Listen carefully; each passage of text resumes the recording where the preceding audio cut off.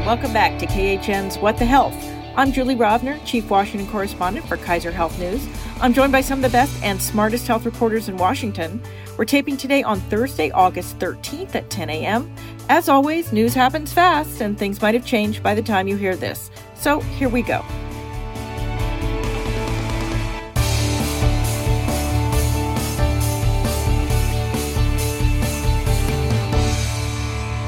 Today, we are joined via video conference by Joanne Cannon of Politico. Hi, everyone. Kimberly Leonard of Business Insider. Happy to be here. And Mary Agnes Carey of Kaiser Health News. It's great to be here. So we actually have lots of non-COVID health news this week. Let's start with Joe Biden's running mate pick, California Senator Kamala Harris. Since this is a health policy podcast, we're only going to discuss her record on health care, which I hasten to add has not really been a top issue for her, either in the Senate nor in her brief presidential campaign. Although she did run into some trouble on the presidential campaign trail over her Medicare for All but Don't Get Rid of Private Insurance plan. I guess she was trying to fill that sort of small niche between the liberals and the very liberals in the Democratic Party. Is any of this going to come back to haunt her, or does it really not matter once she becomes the number two on the presidential ticket? Oh, it'll come back, I'm sure. I mean, obviously, Joe Biden is very focused, one of the architects on the Affordable Care Act. That'll be their message, preserve and strengthen that. But I have no doubt folks will go back. And earlier, she was an early proponent of Bernie Sanders. One of the original co-sponsors, actually, in the Senate. Exactly. Then she modified that to say, no, my plan would allow private insurance and allow some competition and so on, a slower phase-in of the Medicare for All program from, I think, 4 years with Senator Sanders. Hers was 10. So she'll try to walk away from that, I'm sure, but it will come up. But it won't be the dominant issue with her. It was clearly not her selling point as a presidential candidate. Her career has been in law enforcement and prosecution. In the Senate, she was on the Judiciary Committee. Women's health and abortion is obviously an issue she is associated with. She was also, I believe, on intelligence. So she's not a domestic policy person outside the sort of criminal justice, those issues which are more dominant. Health is not going to help her in any way. I wasn't asking if it was going to help. I was asking if it was going to hurt. It's a liability, but I don't think it'll be the main liability. It's not her strength. She didn't really seem to either have strong beliefs or deep knowledge on healthcare. And it's going to hurt her, but the things she's being attacked for will be attacked for. It'll probably be a second-tier issue. It'll probably be more of a flip-flop, you don't have any principles kind of issue than it is the substance of her non-plan. I do think what she proposed, which was essentially Medicare for all but not single payer, did approach this kind of in an interesting way in which people would have the option of essentially enrolling into the government's Medicare plan or enrolling in Medicare Advantage, which is administered by private plans. And I think this question going forward over whether we're going to be adding a public option to the mix of health insurance is really interesting and prominent.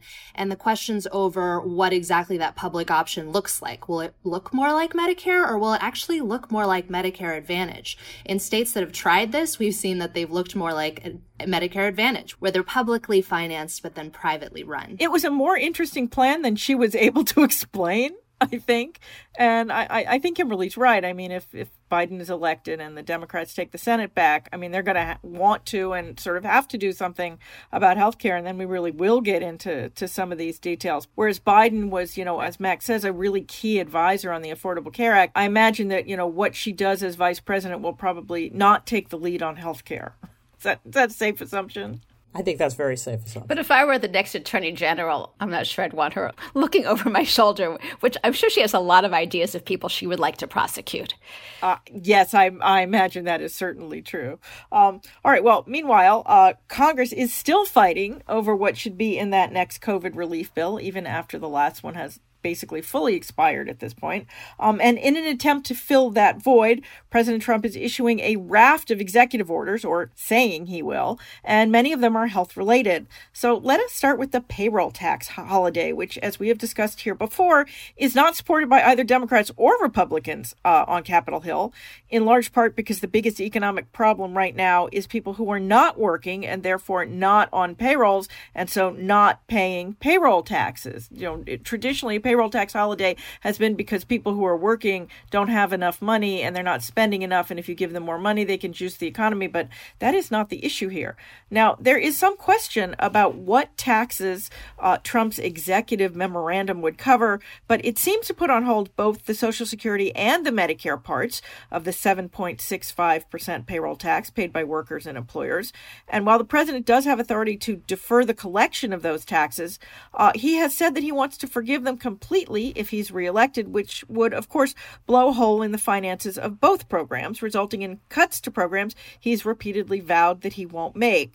I have two questions. First, why is he so fixated on this? We can't answer that one, Julie. Yeah, well, that's true. But does he not understand that cutting off funding is the same as cutting the programs? Or does he think that the public won't understand that? Well, first of all, this isn't going to happen, right? Nobody on Capitol Hill likes this. Whether it happens in some kind of mishmashy temporary way is even in question, whether it happens at all. So it's not going to become a permanent thing. It may become a short-term mess. We've talked to experts that think it is only Social Security, not Medicare, but it's not very clear. So I think what's interesting is politically, it's interesting because Social Security and Medicare had not really figured in this campaign, and voila, the minute Trump, whether he talks about general funds or other ways of making up for it or whatever, I mean, the fact is he is cutting off the funding to Social Security. He may be cutting off the funding to Medicare.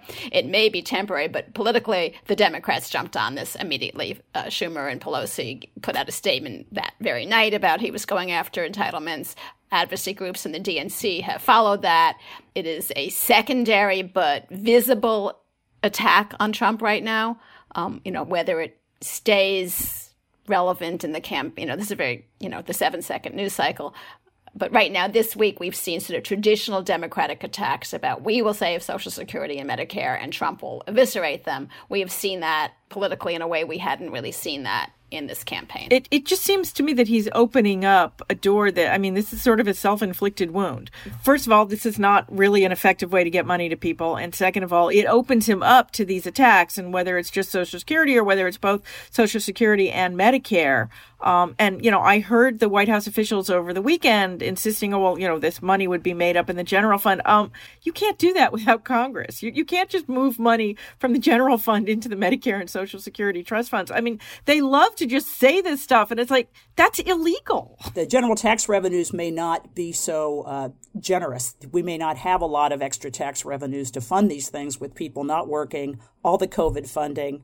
I think to your original question, Julie, it's number two. He thinks that voters won't figure it out, that it is undercutting Medicare and Social Security funding. But that's exactly, Joanne's right. There's just a wide avenue now for Dems to attack him on entitlements, which voters treasure. So I'm not quite getting this either. It does seem like there is a pretty wide chance that a lot of employers won't actually take this up. If they were to do so, and let's say Congress, does not end up abolishing the payroll tax for a few months, that means that tons of taxpayers would have to pay that money back when tax season comes. Actually, I think they have to pay it back at the end of the year. There was sort of after the election. But there was speculation that, sort of your last paycheck before Christmas would be zero because you would have, basically paid back all this tax that you hadn't been paying over the fourth quarter. It's unusually elegant. Okay, so even sooner than I thought. And if you move jobs, it's unclear which employer has to pay it back. Oh, this feels a lot like the unemployment proposal, which was so amazingly complicated that it felt like nobody would actually get any additional unemployment because states would have to completely reprogram all of their computers and now the additional money. It's these things tend to feel like things that were not thought all the way through before they were put on paper. Right. What I was going to get at is that, this is really about the president trying to give Republicans some sort of cover because they didn't reach a deal with Democrats over the next stimulus. And we probably won't get one until September, maybe even the end of September when they have a spending bill that they have to come up with. And so it's a way that it seems Republicans sort of think, okay, we can, take a little break here. Wait to see how the economy does, wait to see how the coronavirus does, and then revisit these conversations. And then revisit the conversations in September while they're out of town.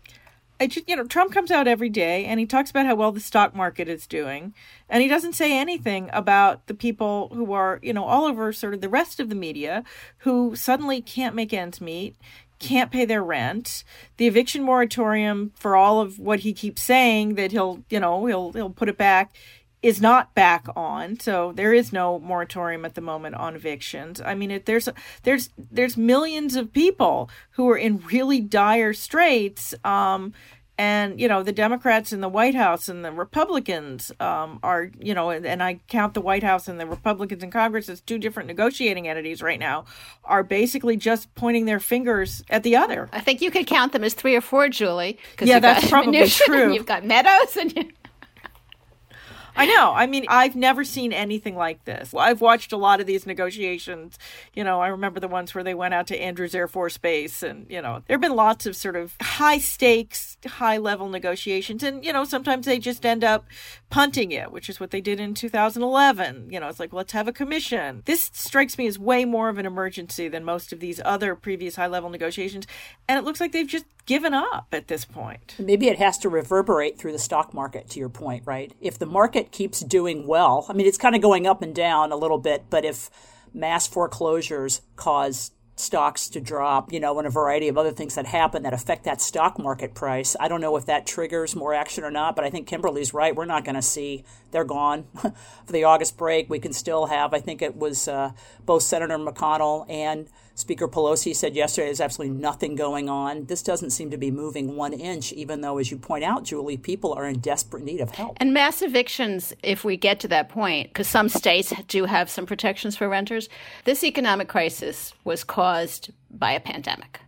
It was not caused by a bubble or, internet stocks or the housing mess of 2008, 2009. This was the giant pot of money, right. This was the pandemic. But if you then go into a housing crisis, it creates not just the health issues of homelessness that we and our listeners are aware of, and education, everything else that goes with homelessness, it creates an economic domino effect that it just really bad. and then landlords aren't getting their money and people don't have a place to live. And it goes into a whole default, really bad downward spiral. It's not a health topic per se, but it's not a good thing in terms of our prospects for a reasonably rapid recovery, which is already a significant challenge. So I don't remember the number of states. I think it's less than half that do have some kind of renter protection, and some of them are expiring. You may see more states step up, though they're not all in session either. Or maybe we'll have governors do none. Yeah, I mean, that's another big problem. Yeah. I think with the unemployment, some of them required state legislatures to act, and state legislatures are generally not in. With a handful of exceptions who go late in the year. Most state legislatures only meet for a few months at the beginning of the year. All right. Well, next, the president also said last week he's planning an executive order that would protect pre-existing conditions or protect people with pre-existing conditions, notwithstanding that pre-existing conditions are already protected by, let me check my notes. Oh, right, the Affordable Care Act. That's the same Affordable Care Act that the Trump administration is arguing in the Supreme Court should be struck down. Aside from the whole head-spinning idea of an executive order to do something that's already law, does Trump even have the authority, assuming the ACA is struck down, which one would assume is why he's doing this, to do this without legislation? Isn't that why we have the ACA in the first place? Well, it's very unlikely that the ACA will be struck down before the election, right? There's only even 1 or 2 days on the calendar for the court to even hear it before the election, unless they were to change it, which is not their usual custom. So that's going to push into post-election. I mean, I thought that Trump was unusually clear at one of the briefings, I think it was 2 days ago, where he said, yeah, it's just messaging. I mean, he said, yeah, it's messaging. And someone said, doesn't Obamacare already protect pre-existing conditions? And he said, yes. But we want to enforce that. We want to show that Republicans care about pre-existing conditions. So it was sort of a very honest 30 seconds. We're doing this to say we're for something, even though it already exists because the Democrats did it. And we're really Right. not for it because we're trying to get rid of it. So yes, that was a remarkable briefing in which he said a lot of quiet things out loud, including this one. But I think what he should have said is that if the ACA is eventually struck down, we want to make sure that we don't want Republicans to get blamed for the loss of these protections that people find really important. That's kind of what he could have and should have said, and I assume the intensity behind this, but I think he also wants to, sort of back to my question about the previous executive order, does he actually believe this, or does he just think that he can convince the public to believe this? I mean, he just keeps saying the Republicans are for protecting pre-existing conditions without all the other things. It's like if the ACA went away, and even if he did have the authority, which I don't think he does, to say this, that's not what's making the individual market stand up now. It's the subsidies and the limits on the elimination of annual and lifetime limits. There's a whole lot of other things that go with that pre-existing, and not charging people more who have pre-existing conditions. Those are all a piece of what's protecting people with pre-existing conditions. And of course, because he hasn't done it yet, we don't know what would be in it. But that by itself is not enough to actually give people the same protections they now have with the Affordable Care Act.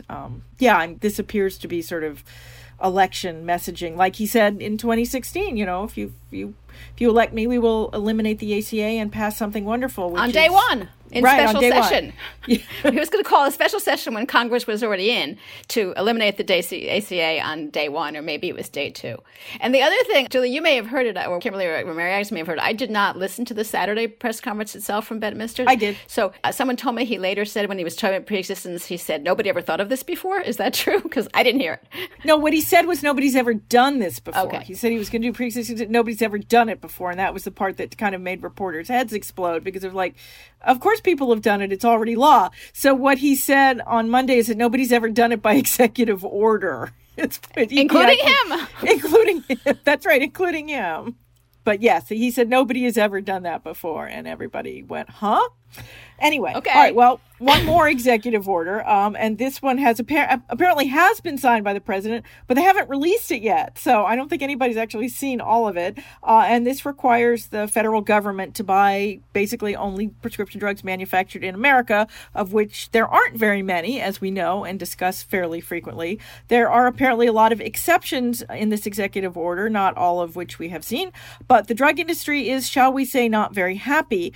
I am guessing this is Trump's way to say, see, I made the drug industry mad, so I must be doing something right on drug prices.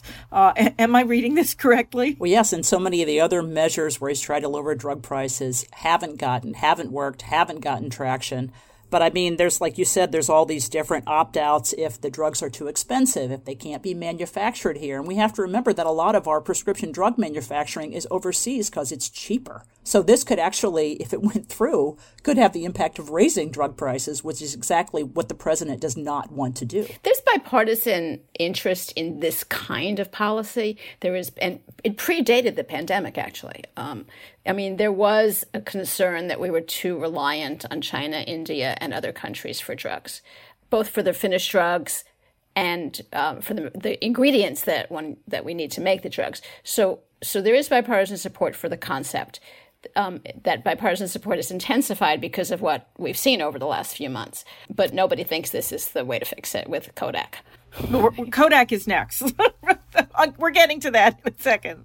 But yeah, I mean, this one basically just says you have to. Well, I shouldn't say nobody. Not many. I mean, President Trump apparently does. But this is not what the bipartisan group in Congress would have approached it, with more executive orders. And there's legislation pending on this that, if it went to the floor, I don't know if there's poison pills in it. You could probably do something legislatively at some point if everybody decided to make nice on this kind of. And you're right. There is. I mean, there had been. I mean, we've had Anna Edney on this podcast a number of times, who's done some sort of amazing work looking at safety issues of both drugs and drug ingredients that are made in. It's one thing when a company locates its manufacturing facility in Puerto Rico or Ireland, and there's a lot of that. But now we're getting so many drug products and drug ingredients from, as you say, China and India, and the regulation is not always as tight as one would think and or hope. So this has obviously been a concern for a while, and that was before the supply chain disruptions caused by the pandemic. But I think the drug industry feels like this would be a pretty blunt instrument to just say, okay, you have to do it. All right, well, now let's talk about Kodak, because one of the ways the administration wants to encourage that return of drug manufacturing to the U.S. is with a new program, and its first basic project was a $765 million loan to Kodak to help it shift from making photography equipment to making generic drug ingredients. Except now the whole thing is a huge mess of investigations, with Kodak board members and executives making suspicious stock trades and an accidental early release of the deal to a local paper in Rochester, New York, where Kodak headquarters is. Could this thing have possibly rolled out any worse? I mean, one can presume this is not the world's dumbest idea to help manufacturers whose previous line of business might not be very lucrative anymore get into drug making, but it appears that they couldn't do sort of basic contracting 101. Exactly. The point you raise about trying to retool Kodak, right, which is known as for photography, into pharmaceutical manufacturing, and they felt they had some production chains that could easily transcend to that. That in and of itself makes sense, but all the things that you just raised, the examination of how much their lobbying money jumped up, right? That's another facet of this. And company executives say, we wanted to take a look at the COVID distribution money that was being distributed in Washington. We wanted to take a look at that. We want to help America in any way we can. It has just grown into this whole thing you're talking about, Julie, the examination of the stock trades and what happened there, and all of a sudden a freeze on the loan. I mean, I was watching some videos last night of the Kodak CEO talking about the deal, and he's like, yeah, it's locked in. It's definitely going to go through. And now we've had it completely hit the brakes. I mean, I just think there'll be a fascinating backstory that will come out about the lobbying, about the stock trades, about the decision to award it to them. Why so much money to Kodak, which isn't currently in the drug pharmaceutical production space right now? It's just, there's a lot of unanswered questions, but it's been fascinating to watch this thing. And it really adds to, the long list of sort of problems and disruptive way that we've, as a country, that our federal government has responded to this pandemic. It seems like at every turn, there's some new major problem in getting a handle on this crisis. Yeah, I mean, there have been procurement rules in the federal government since the beginning of the federal government, particularly after the Civil War. And we've seen so many examples of sort of basic contracting 101 with private companies just completely violated and then blowing up in the face of both the government and the company. There should be people who know, there are people who know how to do this, but they should allow the people who know how to do it to do it.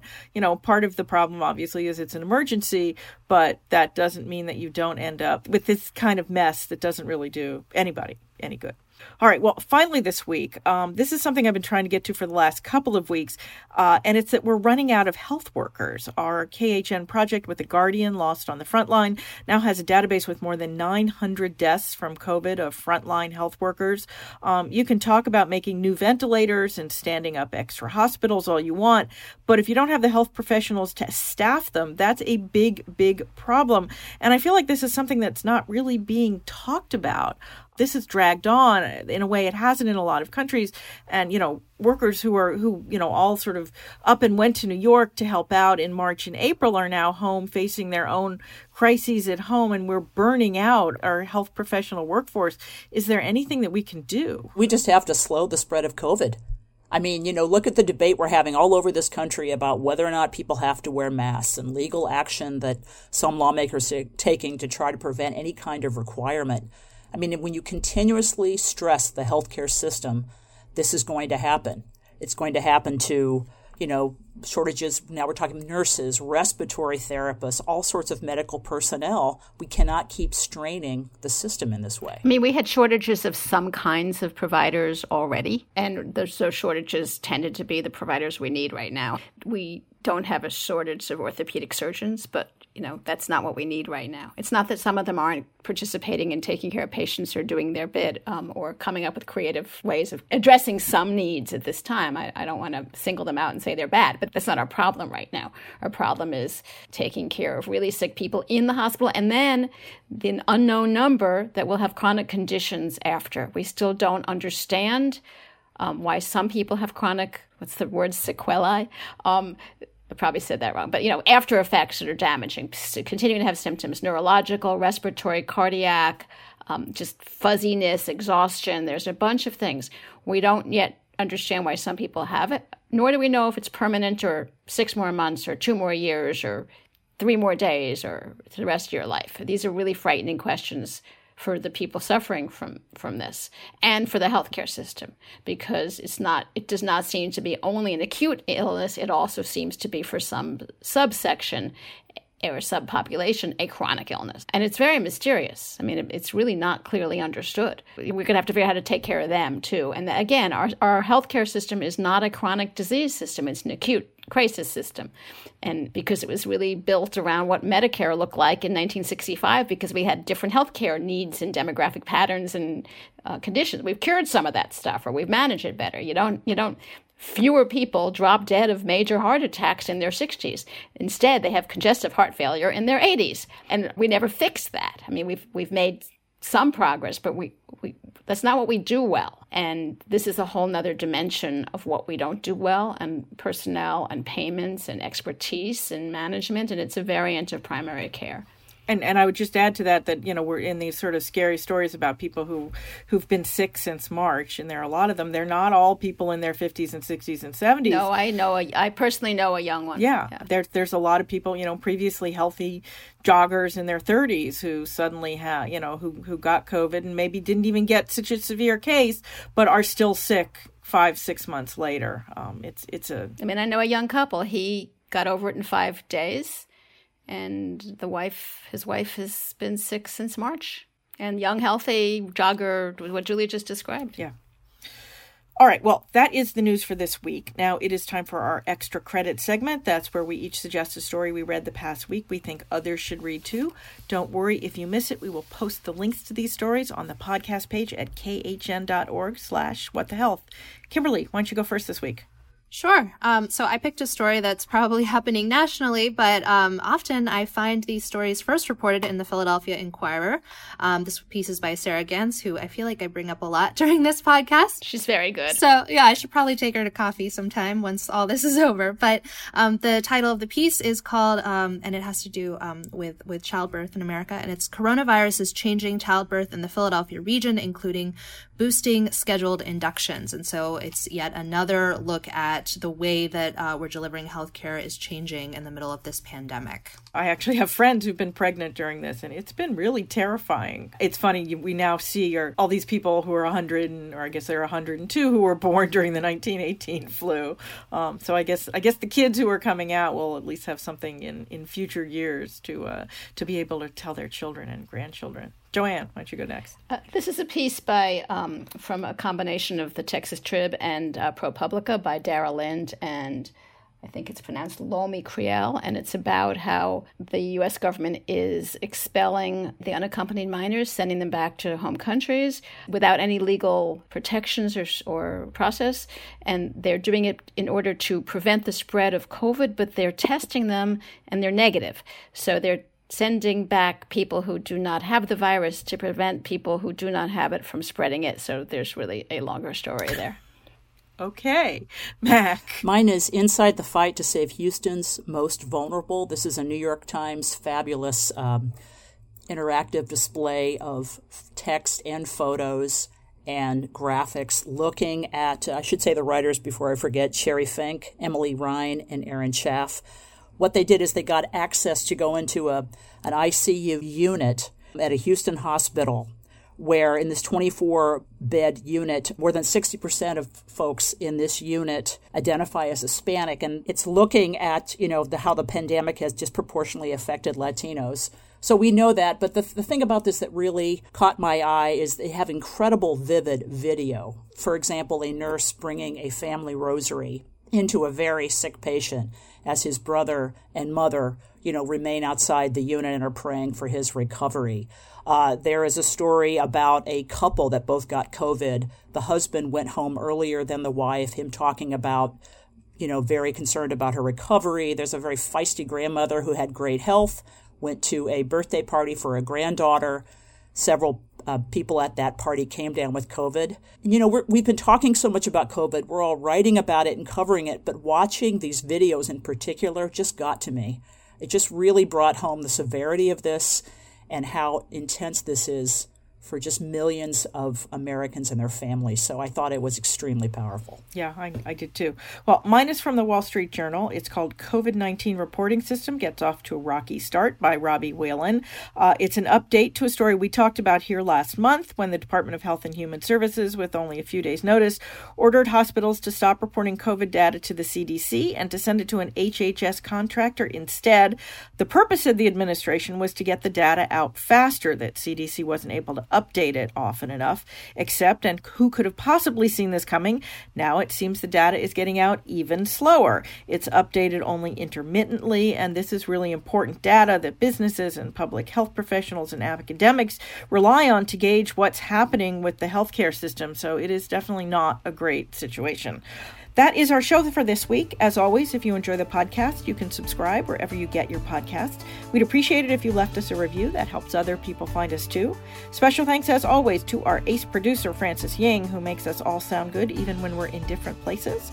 Also, as always, you can email us your comments or questions. We're at whatthehealth, all one word, at kff.org.